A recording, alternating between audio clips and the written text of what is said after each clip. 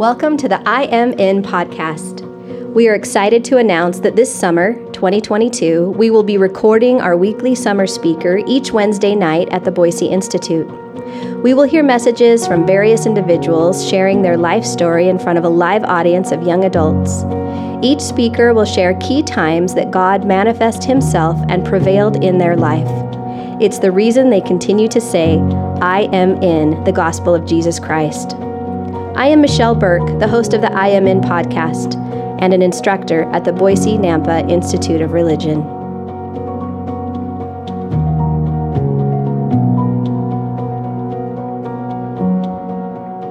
John Gagnon was born in St. Paul, Minnesota. He earned a degree from a St. Louis broadcast school, Brigham Young University, and a graduate degree in public administration from Boise State University.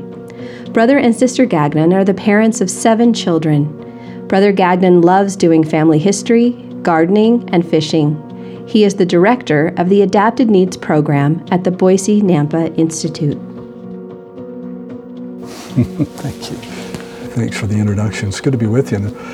I knew if I chose that song, I think it was Elizabeth asked me, what song do you want to sing for today? And immediately came to my mind this song, Oh, What Songs of the Heart. It happens to be one of my favorite songs. In fact, you're going to hear some references to family history throughout. It has become one of my passions in the last several years of my life. I don't know if you caught the words to this song, Oh, what songs of the heart we shall sing o'er and o'er, when again we assemble at home. Then it talks about when we're going to see our ancestors and how much joy that's going to bring to us. And then it ends with the final, our heavenly parents, when we meet our heavenly parents. I can't even begin to imagine what that's going to be like to not only see our ancestors, whom we love and who have passed on a lot of things to us, but to meet our heavenly parents. It's just going to be a moment I can't even imagine. And I testify to you that that day is coming for each one of us. We belong to heavenly parents.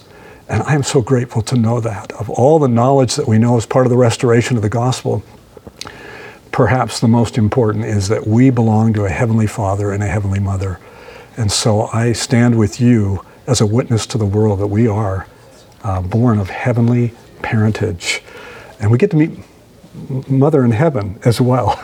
Can you imagine? Think about your own mothers and the women in your life that are just marvelous, and then kind of multiply that by, 1 million or whatever, and that's Heavenly Mother. That's going to be awesome to meet her. So I'm just going to share some things with you, but some stories. We've been invited to share some stories of when we've seen the Lord's hand in our lives, when we have tried to exercise our faith and to let Him prevail in our lives. So I've got 4, 5, or 6 different experiences I want to share with you. I've got some sides of my family. I can show that to you afterwards. Perhaps I come from a great family and I love them and grateful for them. One thing I will say just off the at the beginning of this too is you're going to hear me share some experiences, and you've heard other teachers share experiences. But I hope that you'll come away with an assurance today that it's not just us or whoever you want to put in that category that has experiences where we have felt the Lord's presence or the Lord's hand in our lives, but that you will come away today with a greater assurance that you are loved by your Father in heaven, that He's using you as part of His plan to fulfill His purposes, and so that you can find the maximum joy in life. I hope that somehow something else, maybe you won't connect with something I'll say in my story. You're like, well, that's kind of cool for you, but I don't know about for me. But I hope at least something will say, oh, I remember something like that in my life. And as you think about that, that will cause you to trust and be assured that Heavenly Father is in your life and He's using you and He loves you. So I hope that comes out. My first experience was said I was born in Minnesota. And if I was to show you a slide, I was going to show a slide of me in my earlier days I was a broadcast journalist in Duluth, Minnesota. I went through the BYU journalism program and after my mission in Salt Lake. And so the picture I was going to show is just a picture of me in a trench coat, with some safety glasses on, and I'm crouched down with a mic. And it says KDLH TV on there, and I'm doing a story at a mine pit in northern Minnesota. Northeastern Minnesota is known as the Iron Range, and that's where a lot of the ore for World War II, planes and tanks and ships and stuff like that came from, is that region called the Iron Range. And so I wanted to start with that slide a little bit just to show you that that kind of it relates to one of the experiences where I felt the hand of the Lord in my life. So I'll come back to that in a minute. So I was born in Minnesota and born to an unwed mother. My mother grew up in a very difficult home life, some alcoholism and some other things that went on, and she was abused. And anyway, so she ended up with somebody else, a man who I just met 3 years ago, my biological father. But anyway, so the first great experience where I felt the Lord's hand in my life was before I even knew about the Lord, when I was a child. My mother needed to find a job, and so here we were in northern Minnesota, that Iron Range area, that's where she's from. And so she decided to go down to Minneapolis, about 200 miles away, to get a job, and and so they had to make a decision. What are they going to do with the child? And that's me. And my grandmother was by her side, and she said, you know what, I think we should keep him, and I'll raise him for a couple of years while you work. And so off I went to northern Minnesota, back to the Iron Range, and was raised there by my grandmother, whom I deeply love, and you can imagine why. Every year since I was about 8 years old, I went up to the farm and spent a lot of time with her, helping on the farm because of my appreciation and my love for her in helping raise me for the first couple of years of my life. My mother was in Minneapolis. And just a little story there of why it's so important that she made the decision to keep me, because 2 full-time missionaries came by in Minneapolis, knocked on their door, and there were 5 girls living in an apartment. And so they knocked on their doors. Initially, they were like enamored by the idea, a couple of handsome young men, we're going to invite them in and we'll party and have a good time, not knowing that they're there for church business.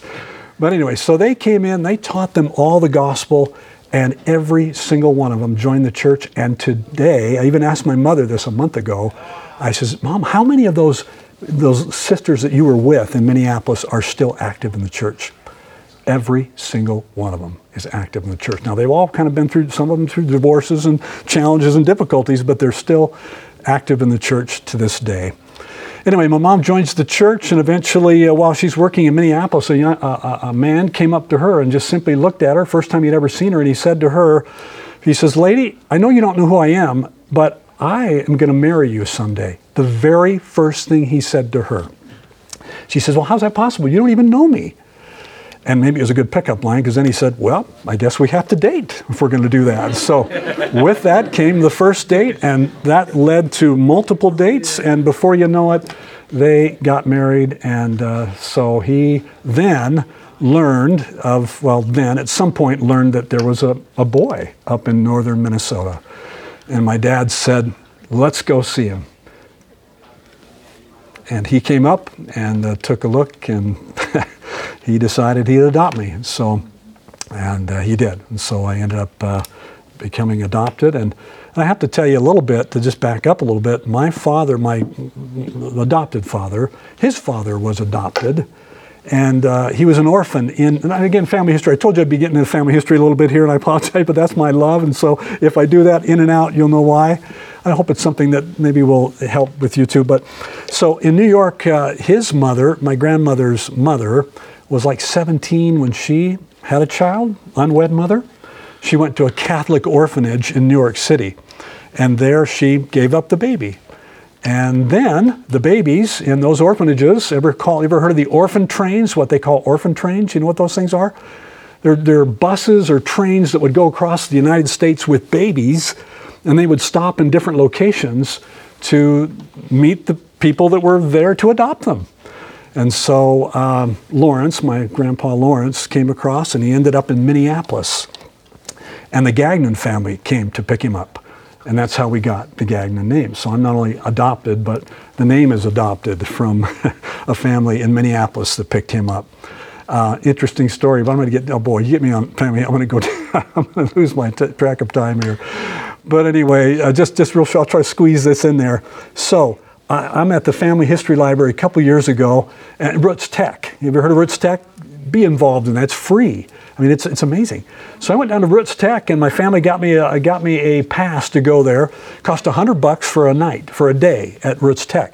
So I get there, I go to the Family History Library, and I says, hey, I want to find this lady that's the mother of my grandmother. We know her name. It's on a little birth certificate, and it just mentions her name, where she's from, and how old she was. I need to find her. And so sure enough, after about an hour, those people there, they tracked her down. She married 2 more times, and multiple children in multiple marriages. And I'm thinking, this is amazing. So I'm already excited. I get back home and I'm thinking, I've heard that you can go to Facebook and look up people's names. And I looked up the names of one of the ladies. Guess where she was living? Weiser, Idaho. So my wife, or myself, my wife and I went to Weiser, Idaho, and knocked on the door of this lady. And again, she doesn't know me. She doesn't know why we're there. And the salesman, who knows what she's thinking. But we knocked on the door, and nobody came to the door, but I could tell she was upstairs in her apartment. And then I knocked on the door next to the lady next to me, and she says, oh yeah, she's a recluse. You'll never get a chance to talk to her. I'm like, oh no, of all people, how come? And then, so I says, well, okay. And so we knocked, and then we left, and I got her phone number, we tried to text her. 2 years later, I'm in Minneapolis at a family reunion. I get a text from her. And she says, oh, I'm sorry. I don't like to talk to people very much and this and that. And then I'm like, whoa, cool. So I start texting her and trying to call her, and nothing for an entire, ghosting me. You know what I mean? I don't know if they call it family history ghosting. I don't know if it's the same term, but that's the way I felt. And so we're like, what are we going to do? And I tried. And finally, my dad came into town. He lives in Cedar City. My parents live in Cedar City now. Came into town. He says, let's go see her. Let's see if we can do it. I says, okay. So we went up there. My mom and dad and Mary and I again went and knocked on the door. Nobody there. Knocked on the neighbor's door. And the neighbor says, I'll tell you what, she's out for a walk. When she comes back, I'll tell you when she's here, and I'll call you. So go to a restaurant in town, and I'll call you. So she came. Anyway, we got a phone call in the middle of the restaurant while we're having breakfast, and then yeah, she's here, and she said she'll meet with you. So we went and had a wonderful visit for about 2 hours. My dad and her are the same connection, just in a different, but anyway, they talked, and Mary and I just sat back going, wow. It was so cool that they made a little connection. Anyway, I need to stop there because that's family history, but I want to say one more thing about the tie related to family history. I can't stop, but you may be wondering why I'm wearing the tie. 4th of July, right? But it also represents family history for me. My name is the name of my another grandfather on my mother's side, who had my mother in 1942, and then he went back to a battle you'll know. It's called the Battle of the Bulge, which was a very bloody battle, and he never came back home. And so my grandmother, when she said, hey, we need to keep him, let's name him after my departed husband. And so I have his name. And I have a cousin that lives in northern Minnesota. His name is also John. He's named after the same person. In fact, I'm going to be there in 4 weeks. And he is he has dual citizenship in Slovenia, because we're Slovenian, Slovenian background, Finnish and other things. But so he has dual citizenship. So in Slovenia and the United States, he's a U.S. citizen. So he has a lot of family history work, and we're going to sit down and have a great experience here in about 4 weeks. But anyway, that's just my first experience, though, just about my mom. Appreciate her just choosing to adopt me, or my dad choosing to adopt me, my mom choosing to keep me. My second experience, I'm going to fast forward probably about 9 years. Let me go forward about 9 years. Let's see, let's go 9 years. And I've got 3 different experiences, and I'll call them, I've named them. One I'm going to call the happiest Minnesota Vikings Super Bowl loser of all times. And I think Jim knows this story, but in Minneapolis, you can't live in Minneapolis and not be a Minnesota Vikings fan. And so my dad was a Minnesota Vikings fan, and eventually we ended up moving to St. Louis. And so they had lost already 3 Super Bowls. And so now we've been watching every Sunday. My dad and I would watch the Super Bowl. And we moved down to St. Louis. And then we're watching the Minnesota Vikings again implode during Super Bowl number 4 that they're losing. And I told my dad, I made a very important decision. I says, Dad, I can no longer watch football with you on Sunday. I just said that to him. It just tore me up inside to see my team lose from year after year after year. And I said, you know what? And so what I chose to do, I went down to my bedroom. It was just a basement, and the walls weren't quite up on it yet. We were just kind of in the process of fixing that up. But so I was down there, and I decided that I would make it a habit of regular prayer and regular scripture study, instead of watching the football games. Not that watching football games is necessarily wrong on Sunday, but the idea for me, it became a turning point, and I'll explain why and how that was so important for what would occur later. So that was a defining moment for me, is to study the scriptures and to make prayer a regular thing. Second one I call, oh, how praying rests the weary, prayer will change the night today. In about my 7th grade year, I just moved from Minnesota, so now I'm in St. Louis, and it's the late in my 7th grade year, and things were fine there. We get to my 8th grade year, and my friends that were in my neighborhood now were starting to do things that were not appropriate for Latter-day Saints to be doing. And for a couple of years, I followed them. But because I had been regularly praying and studying the scriptures, I would repent often, or try to, and say, Heavenly Father, I know I'm not supposed to be doing these things. And then I'd go back out and do it again with my friends. And I'd come back, Heavenly Father, please forgive me. And I would cry. It was just I was going through this for about 2 years. Anyway, long story short, one day in one of those prayers, as I was contemplating, I think we're going into 9th grade now, and I knew, as I was praying, a feeling came to my heart that I'd never had before that gave me the courage. I knew that morning was the morning that I was going to go down to the bus stop, and I was going to say to them, and it was almost like scripted, I can no longer run with you guys anymore. That was a powerful feeling in my heart, because it's just so hard. If you know me a little bit, and Jim knows me pretty good, it's hard. It's harder for me to detangle from things. I can get pulled into things kind of easily. So I was pretty entangled. It was hard to get rid of that. And so I walked down to the bus stop that day, and I told my friends, I says, I can no longer run with you. I can't be with you anymore. I'm sorry. And then I just sat back as they got on the bus. As I walked on the bus that day, a young lady in the back of the bus said, John, come and sit by me. Now, I didn't know this girl. I didn't know her. I didn't know who she was. But that morning, you see how the Lord, He knew the decision that He had helped me make that morning. And then He gave me a friend. She later became my girlfriend. We spent a lot of time together and she was a really good girl. She was a Pentecostal preacher's daughter, just so happens. And here I am, a member of the Church of Jesus Christ. And so I went to her church on occasion, and she came to my church. That was an interesting experience. But anyway, long story short, she helped me get back on the covenant path. Not that I'd ever left the covenant path. I always went to church. I loved church. I had a testimony of the gospel of Jesus Christ, no question. But I just was having a hard time pulling away from these friends. So with the help of the Lord and the help of good friends. Now, I didn't have any other friends, and that's my 9th grade year. I mean, it was because I had these other friends, right? So I didn't have any other friends. Next time I'm getting away from these other friends. But I found a lot of friends and people that were disabled.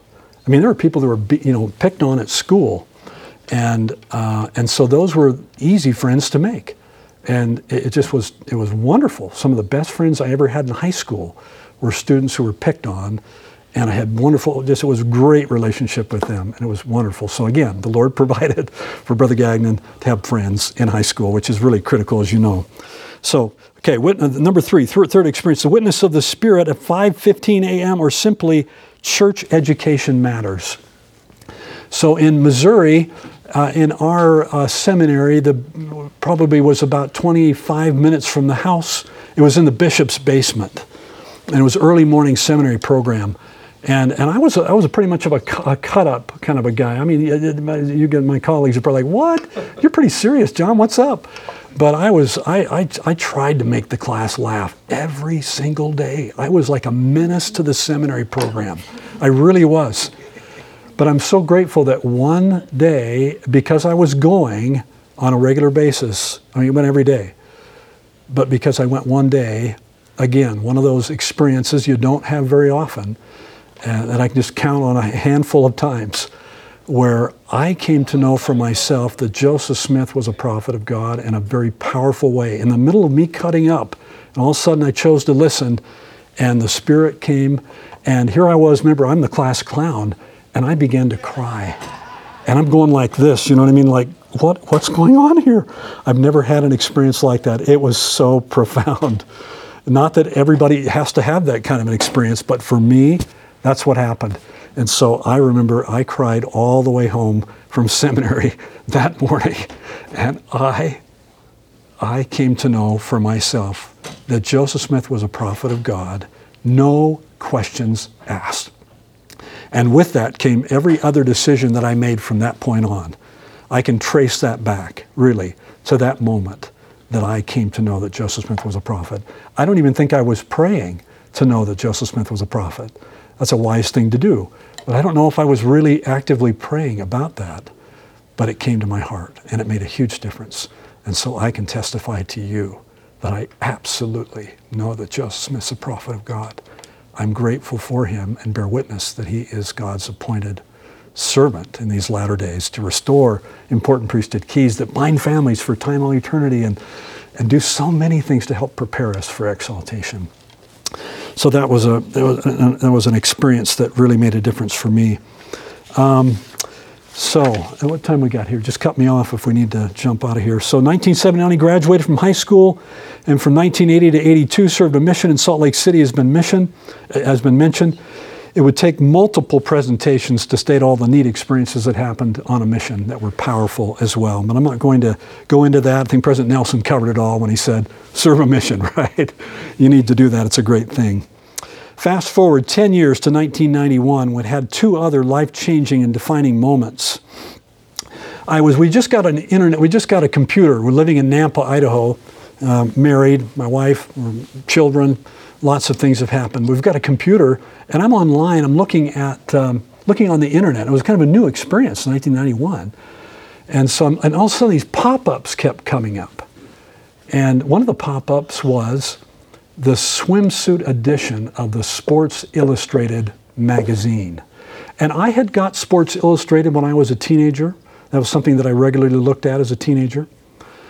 But when that came up, it's like I had to make a decision as people, as we all do, right? When you see something or you experience something, you have to make a decision. One of my life-defining decisions came, I believe, on that day for me when I turned the computer off. And I said, no way am I going to do that. That has been a tremendous blessing to me personally and to my family. Not to be, and I've been a bishop before, we've all, Edward, you know, and pornography is an issue in the church. We're not immune to that just because we're members of the church. But we've seen the addictive effects of pornography and know how terrible that is and how difficult that is and how much the Lord's tender mercy wants to wrap himself around those individuals to help them get out of that. But I was so grateful for that. But the experience that happened moments after I hit that delete button felt, and I hope I'm not sharing something too personal. You always wonder if you share, you got to be careful about sharing too personal stories, but I'll just share this because I've already gone down this road a little bit. But anyway, just felt to me very real, like someone, like a father, had put his arms around me. And as if to say, way to go. Way to go. That was a defining moment for me, to feel the love of God for me when I had made that decision. I'd made it before, but now it was being tested. And anyway, I just, boy, And I know there may be some in the audience, maybe there's some that are struggling with pornography. And if that's your case, just know that the Lord loves you and wants to put his arms around you to help you out of that addiction. Anyway, that was one of the experiences that was life-changing. Let's see. Oh, yeah. Oh, how much time we have left? I haven't looked at what. We're about close to time here. It's a podcast. They're all going, hey, what's going on? 10 minutes. Okay. Let's see. Yeah, also in 1991, in fact, probably within weeks of that experience I was telling you about with the internet, my wife Mary and I had been looking for a home to move into, and we found a home in Meridian. And we went there, we found the home, we liked it, we were starting to make progress on trying to check on the house and do all that you do to get into a home. And then we got back and I got a phone call from the stake president who said, John, I'd like to meet with you. And I'm like, what's going on here? And so we met with President Rowe at the time, and President Rowe, he says, well, we've got a new stake we've put together, we've got a new stake over there, and wards have been shuffled. And so now your bishop is no longer your bishop, you have a new bishop, and he would like you to serve as a counselor to the bishop, to be the bishop, or to the bishop. And I said, well, who is this? And I didn't even recognize his name, didn't know who he was. So that was my first, I would have been a counselor before, but just shortly because we had a daughter that passed away, but I'm not going to go into that story. But anyway, so here I was as a new member of a bishopric. And one of my defining moments was this. While we were, as a member of the bishopric, you do temple recommend interviews. And some of you have been many of you have been a part of temple recommend interviews. A bishopric member will sit you down, you talk to him, goes through the questions. Well, for some reason, I think it's because I was kind of struggling with my career at the time in seminaries and institutes, kind of was having some tough years that were kind of beating up on my self-confidence a little bit. And anyway, I told the bishop, I went in the bishop, I said, Bishop, I can't do this anymore. Every time I visit with people about temple recommends, I feel just like, what am I doing? I can't do this. And he asked me a profound question, and here was his question. He says, John, he says, how often do you attend the temple? And I said, well, I go once a month. And then he extended a promise that only key holders can do this with the importance and the impact. And he said, you start to take a look at your temple attendance, and I promise you that those feelings that you have will go away. And so I began the process of attending more regularly. And Brother Edwards may remember in some of our faculty meetings, I think I've shared some things about that time.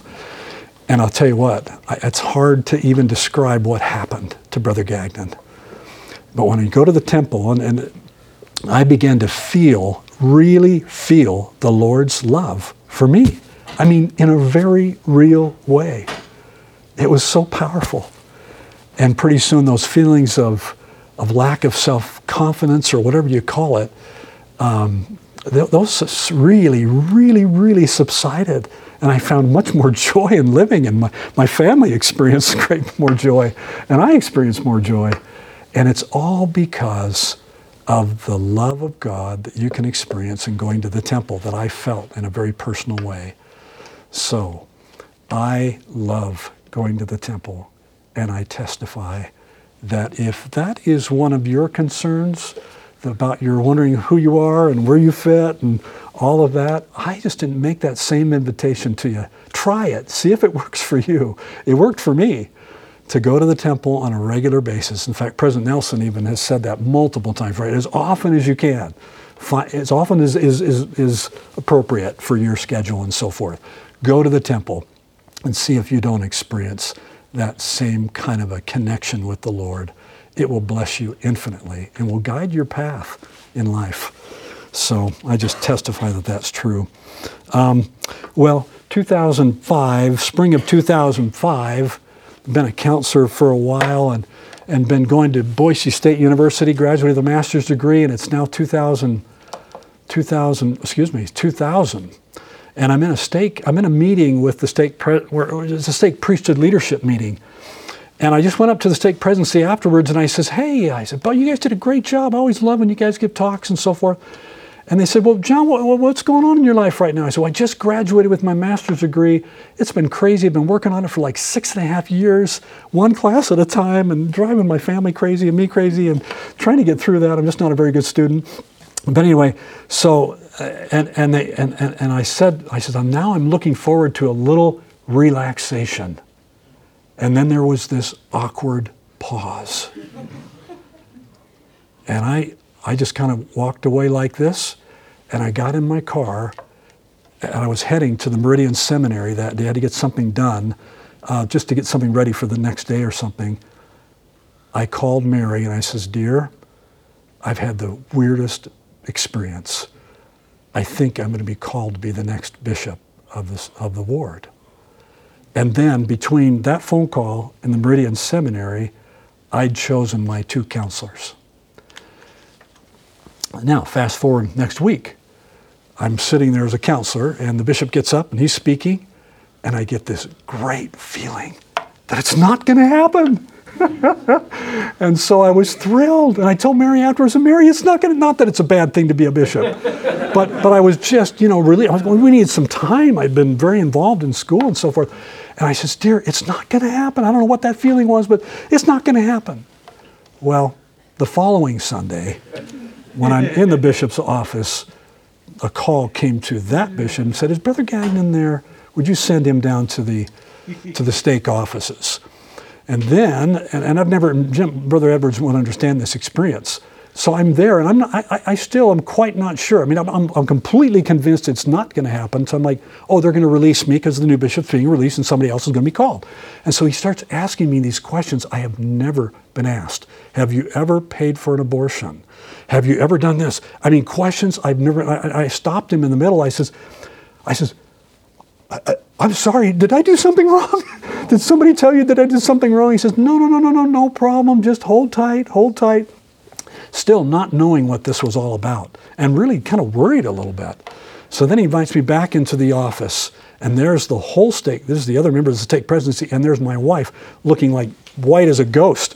She had some kind of an idea what was going to happen. And then they extended the call at that point.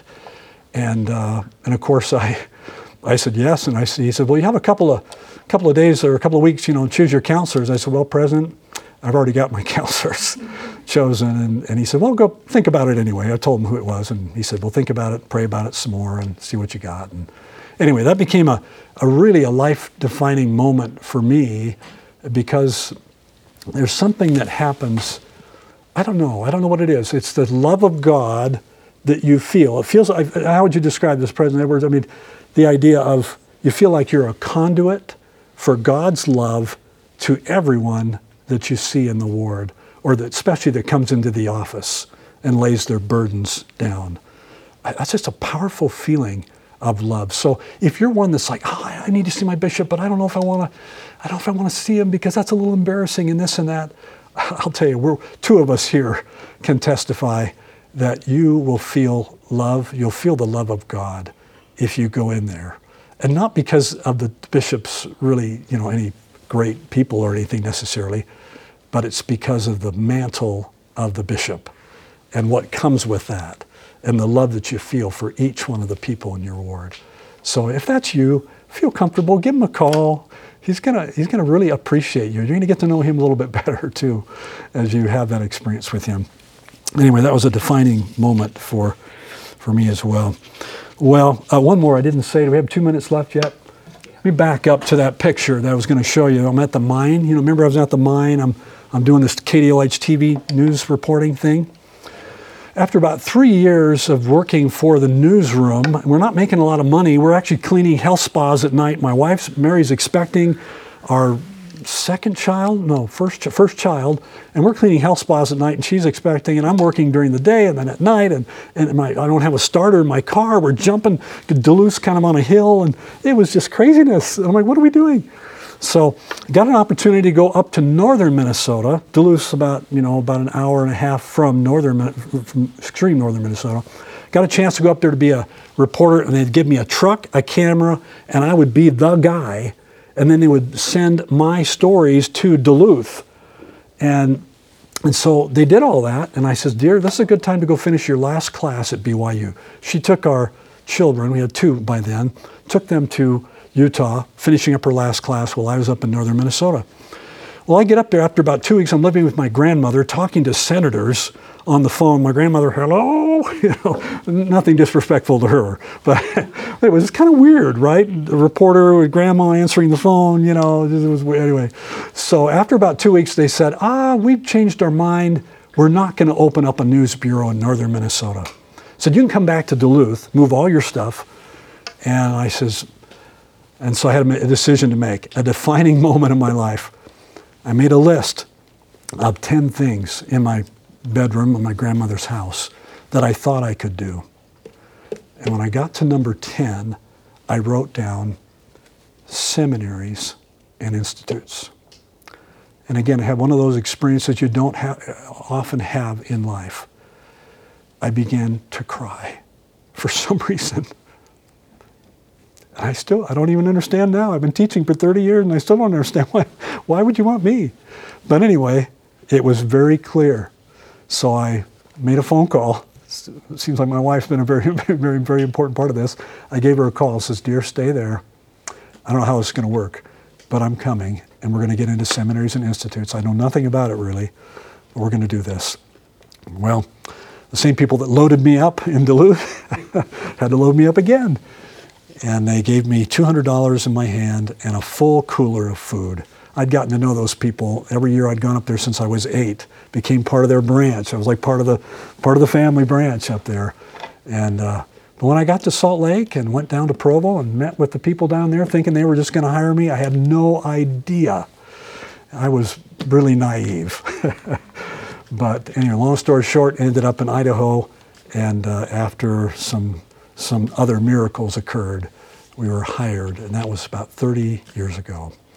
And so grateful for the experiences I've had in being with seminaries and institutes, and it's really to do with you, and I think Brother Edwards would say the same thing. Our joy comes from seeing you and seeing you make progress, and your joy and the changes you make in your life. That's what really matters, and that's what makes a difference and brings us joy as seminary and institute teachers. And anyway, I just hope there's been something here, and again, maybe something's been jogged in your memory, something you remember about your experiences where you can see that the Lord was directing you. I hope that message has come out for you. He certainly does, and will continue to do that for every one of you. I testify that this is the Lord's work. We're a part of His work. We're gathering Israel in these latter days, and what a blessing and a privilege it is to be a part of that. President Nelson is the Lord's mouthpiece on the earth today. The Book of Mormon, that's a whole nother presentation. The power of the Book of Mormon. Don't go a day without it. Every single day. Try this. Open the Book of Mormon and see, and start reading for 30 seconds and see if you don't feel differently as you read the Book of Mormon, even in the first 30 seconds. It's just amazing. That book has a powerful witness of Jesus Christ. I testify the Savior lives. I love Him. We will see Him again, and hopefully with extended arms for each one of us, embracing us, welcoming us home back to live with Him again with our families. And I bear witness of these truths in the name of Jesus Christ. Amen.